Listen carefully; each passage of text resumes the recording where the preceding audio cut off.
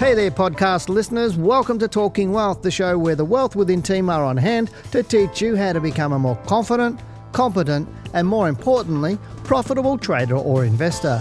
Wealth Within was voted number 3 for stock market podcasts globally in 2018, so I hope you enjoy listening. We cover topics from trading to investing, as well as wealth creation to ensure you can achieve your financial goals. Because as we always say, lifestyle matters. As a global leader in stock market education, you can fast-track your journey towards financial freedom by studying with Wealth Within. If you'd like more information about our government-accredited courses or to watch more analysis of the stocks in this podcast, head over to wealthwithin.com.au and click on the Market Report videos under the Learning Centre. Please note that the information in this podcast should not be considered personal financial advice. Hello and welcome to this week's Australian Stock Market Report. Hope everybody's staying safe in this COVID environment. Now this week we're going to look at why you need to focus on assets that are rising in value. Then we'll get into the stock market so I can share with you my thoughts on the Australian stock market, where it's heading, along with answering your questions and most importantly looking at great stocks for you. Now, hello, I'm Dale Gillam, the Chief Analyst here at Wealth Within, and we're Australia's most trusted stock market educators. Now before we move on, thanks for showing your support for our channel and hitting that subscribe button. Remember, as you subscribe, click the bell on the right of it so you keep up to date with our latest videos. Also remember to tune into our live Australian stock market show every Tuesday, 7 to 8 p.m. Australian Eastern Time, because this is the show where you get to ask us, the stock market education and trading experts, to look at your favourite stocks and answer all of your most burning questions. Now, one thing I've learned over almost 3 decades of trading the stock market is that when individuals invest their hard-earned money, they never expect to lose.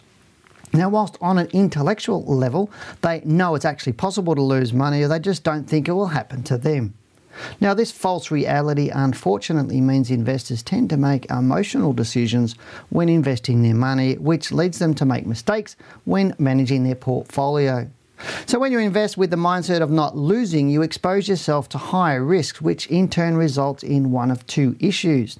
Now, the first is you achieve poor portfolio returns, and secondly, it increases your stress levels as you watch your stocks fall in price and your portfolio devalue.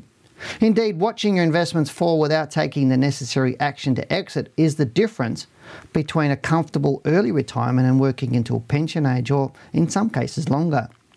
Now, over the years, I've reviewed many portfolios, and the one thing that remains constant is that the majority of investors are ignorant about the reality of about what investing their hard-earned money really means. A motto that I continually drum into my clients when it comes to profitable investing is, what you do not lose determines how much you make. Whilst this is overly simplistic, once you learn the rules about how to find good investments, and you're able to manage them with the knowledge and confidence of knowing when to exit, your risks and your stress levels will decrease and you will profit more. Now, whilst it's inevitable that some stocks will fall in value after you purchase them, the reality is to achieve better than average returns with your portfolio, you need to concentrate on assets that are rising in value and increasing your wealth, and sell assets that are falling away. So, what were the best and worst performing sectors last week? Well, the All Ordinaries Index continues to promise more than it delivers, given that once again some sectors have risen strongly whilst others have fallen heavily. Now, the best performing sectors included information technology with a strong rise, which was up 3.5%. Financials just finished the week up 0.3%, followed by industrials up around 0.29%. The worst performing sectors included utilities, and that was down 4.78%. This was followed by energy, down 3.42%, and healthcare, which ended the week down 2.13%. Now let's have a look at the ASX top 100 stocks, and the best performers there last week included Reliance Worldwide, and that was up 32% after posting a solid report. Although in my opinion the results of the report didn't really justify the rise. Next up was Cleanaway Waste Management. That was up 15%, followed by Stockland and Boral, with both of them up over 7%. Now, the worst performers included Whitehaven Coal, which was down 29% after announcing a big slump in profits earlier in the week. Ampol was down about 8.8% for the week, followed by APA Group and Horizon Holdings, with both down over 7%. So what do I expect in the market moving forward? Well, let's get into the charts for our S&P 500 All Ordinaries Index update for this week. We'll also answer all of your questions and look at stocks that you've chosen for me. Well, once again, we saw the Australian stock market up earlier in the week and trade lower for the week. It just seems like this pattern at the moment where we're seeing new money coming into the market earlier on in the week, and then the professionals coming in later on in the week and actually selling it. Or we might be getting day traders or very short-term traders that are buying early in the week just to sell out towards the end of the week and not hold their positions over the weekend. Whatever it is, it's a pattern that's happening at the moment, and our market is going sideways, like I keep saying. But let's have a little bit of a look at the chart and we'll show you exactly what's going on. Now, if you read my All Odds report out of our blog that you can subscribe to, you would have known that I was talking about how much this market has moved in over whatever time frame it is. Now, if I go and use my little, I'll go and use a little tool here and just show you a little bit of information here. You can see how the market moved up here in that early part out of COVID, over the COVID meltdown, and it was looking over 21 days or 3 weeks. It rose 26%. Now, if we go over the last few weeks and look at this, over the last few weeks, so there's 3 weeks there, you can see there, it's only risen 6% in price. Now, looking at these means the market slowed a hell of a lot, but really most of the rise happened in this first part right through to that 9th of June, and since then, the market has seriously gone nowhere. And if I use my little tool here, you can see here on the 5th of June, so there's your high on the 9th of June. So from the close of that week to the close of last week, if you can see that, it's around about 5% movement in 1, 2, 3, 4, 5, 6, 7, 8, 9, 10, 11 weeks. So nearly 3 months our market's been going sideways. Now, these arrows, what I drew way back here a couple of months ago, and I still haven't changed the angle of them. I haven't changed them. And you can see here, one of my theories was if this is the high, then it should go down and have a low earlier, or it could go up. Now, this week here, or last week, we broke higher. We went up to 6369, which is higher than the 9th of June at 6314. So is 50 points higher, or it made 50 points higher. So we've moved up to make a higher high. So now we're in the zone for it to come down into this low, which I'm suggesting will happen sometime this month or into next month. And I'm expecting the fall would probably happen around probably 2 to 6 weeks. It'll probably happen probably more like 3 to 4 weeks. It'll start to fall away. But so always just be expecting that the market may fall away. Be careful. I'm not sort of suggesting people take a lot of new positions at the moment, but I'm not suggesting you don't. I mean, it is possible that there are always stocks going up when the market's going down and stocks going down when the market's going up. So if you do find something you want to buy and it's a good buy and not a good buy, then I'd suggest you still take it. I'm not suggesting the market's going to crash or anything. I'm not suggesting that you should sell out all of your stocks. I'm suggesting you practice good portfolio management, and if you haven't read my book, Accelerate Your Wealth, then you need to go and get your copy because it'll show you how to protect that downside risk. All too often, most people tell me they can buy, but the majority of them tell me they can't sell or they don't know when the right place is to sell, and that's about protecting that downside risk. And rather than guess, you should know. And right now, whilst the market is moving up, or the stocks that you own are moving up, stay with that. If it starts to fall away, then you exit. But right now, I think we are very, very close to that peak if we have not seen it already last week. It is possible the market will move up this week and then fall next week. But let's just see what happens because only time will tell. But for now, just be a little bit more cautious on the buying. But let's get into your questions for today. Now, the first question we have today is from the Luca. I can't say the rest of your name, mate, so sorry about that. Who says, "Hi, Dale, love your channel and insights you share. Can you please share your thoughts on Macquarie Group? I got in at $98.50 in the COVID dip and have been holding since. It looks to me like it tried to break the resistance level at around $129 and managed to do it today or Tuesday, last week. I have a stop loss at one at $121.15, but that is only 6% stop loss, and it's far cry from the good 15%. If we manage to stay over $130, then it looks bullish to me. Otherwise, a bit of consolidation between 120 and 130. What are your thoughts on this stock? Thank you. Really good question there, and obviously you got your timing right. Macquarie has been one of the better banks over the last decade or more. It got hit badly during the GFC, and it was the best bank out of the GFC, so it stands to reason if it got hit, getting hit during COVID, it might be the best bank coming out of it, being much more not necessarily a normal retail bank like your Comsex and your NABs and your ANZ and your Westpacs. But let's go and have a look at the chart here. On the chart you can see, and I'll go to the monthly chart first, you can see here that he did buy down around that $90 odd level, which is there, and it's been rising up 1, 2, 3, 4 months. The momentum is slowing like the rest of the market, but you can see it's a beautiful trending stock at this point in time. So I do like Macquarie Bank at the moment. Now let's go to the weekly chart and have a really good look at that, and you can see that 130. If it's look right now, I don't think there's much. There's a lot of sort of toppiness around that sort of 130, 140 odd level in that area. So if I use my little crosshair, you can see there's a lot of resistance around there, natural support and resistance, but it doesn't mean it's going to stop. More what's going to do is it's tipping over, which suggests it's probably going to be a little bit more down. If we look at the current bars, and this is stuff that I teach in even our beginners course, the Trading Mentor course, the Your Trading Mentor course, which is dirt cheap, and a beginner's course, I teach this sort of stuff. Look at the size of the bars, look where all the opens and closes. It's suggesting that the big end of town or the market doesn't want to push this stock higher. So I would suggest there's a bit of indecision in that, and if we start seeing a red bar here and a down move this week, then I would suggest it would go lower. Look, I don't have an issue with your stop loss at this time. Generally, if you set stops on the top, the 15% is more of an initial stop loss, if that makes sense. So when you buy, you put 15%. It's what I talk about in my book, Accelerate Your Wealth. It's your money, your choice. If you haven't read that, go and buy that as well.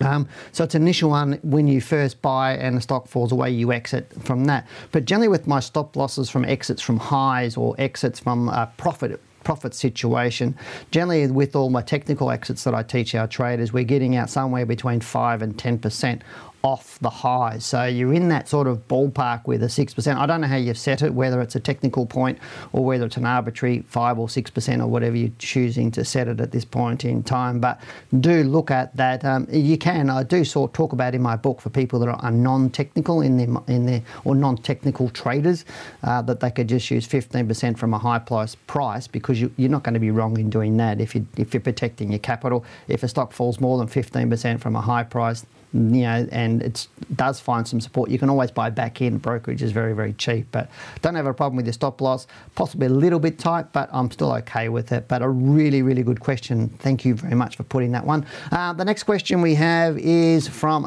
M. Lantry, who asks, thoughts on URW, currently down, thinking of dollar cost averaging to lower my average, but to improve results post-COVID. For those of you who have been watching these long enough, you know I'm not a fan of dollar cost averaging. I think it's a way to lose more money or not make as much. But let's go and have a look at the stock. So here we go here. So it's Univale, Rodamco, Westfield. You can see there that it's pretty bearish, so why would you buy any of this stock at the moment?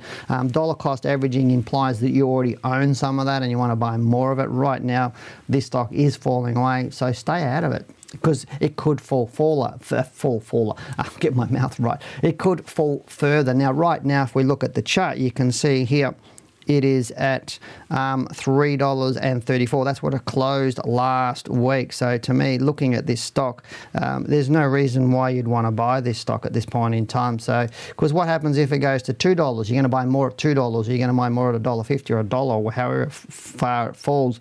You're better off waiting for it to stop falling and start to rise and buy in then, and put your money in then, rather than continue to hold it all the way down just so you can dollar cost average. I'm sorry, right now this stock does look bearish to me. It's been bearish for quite a while.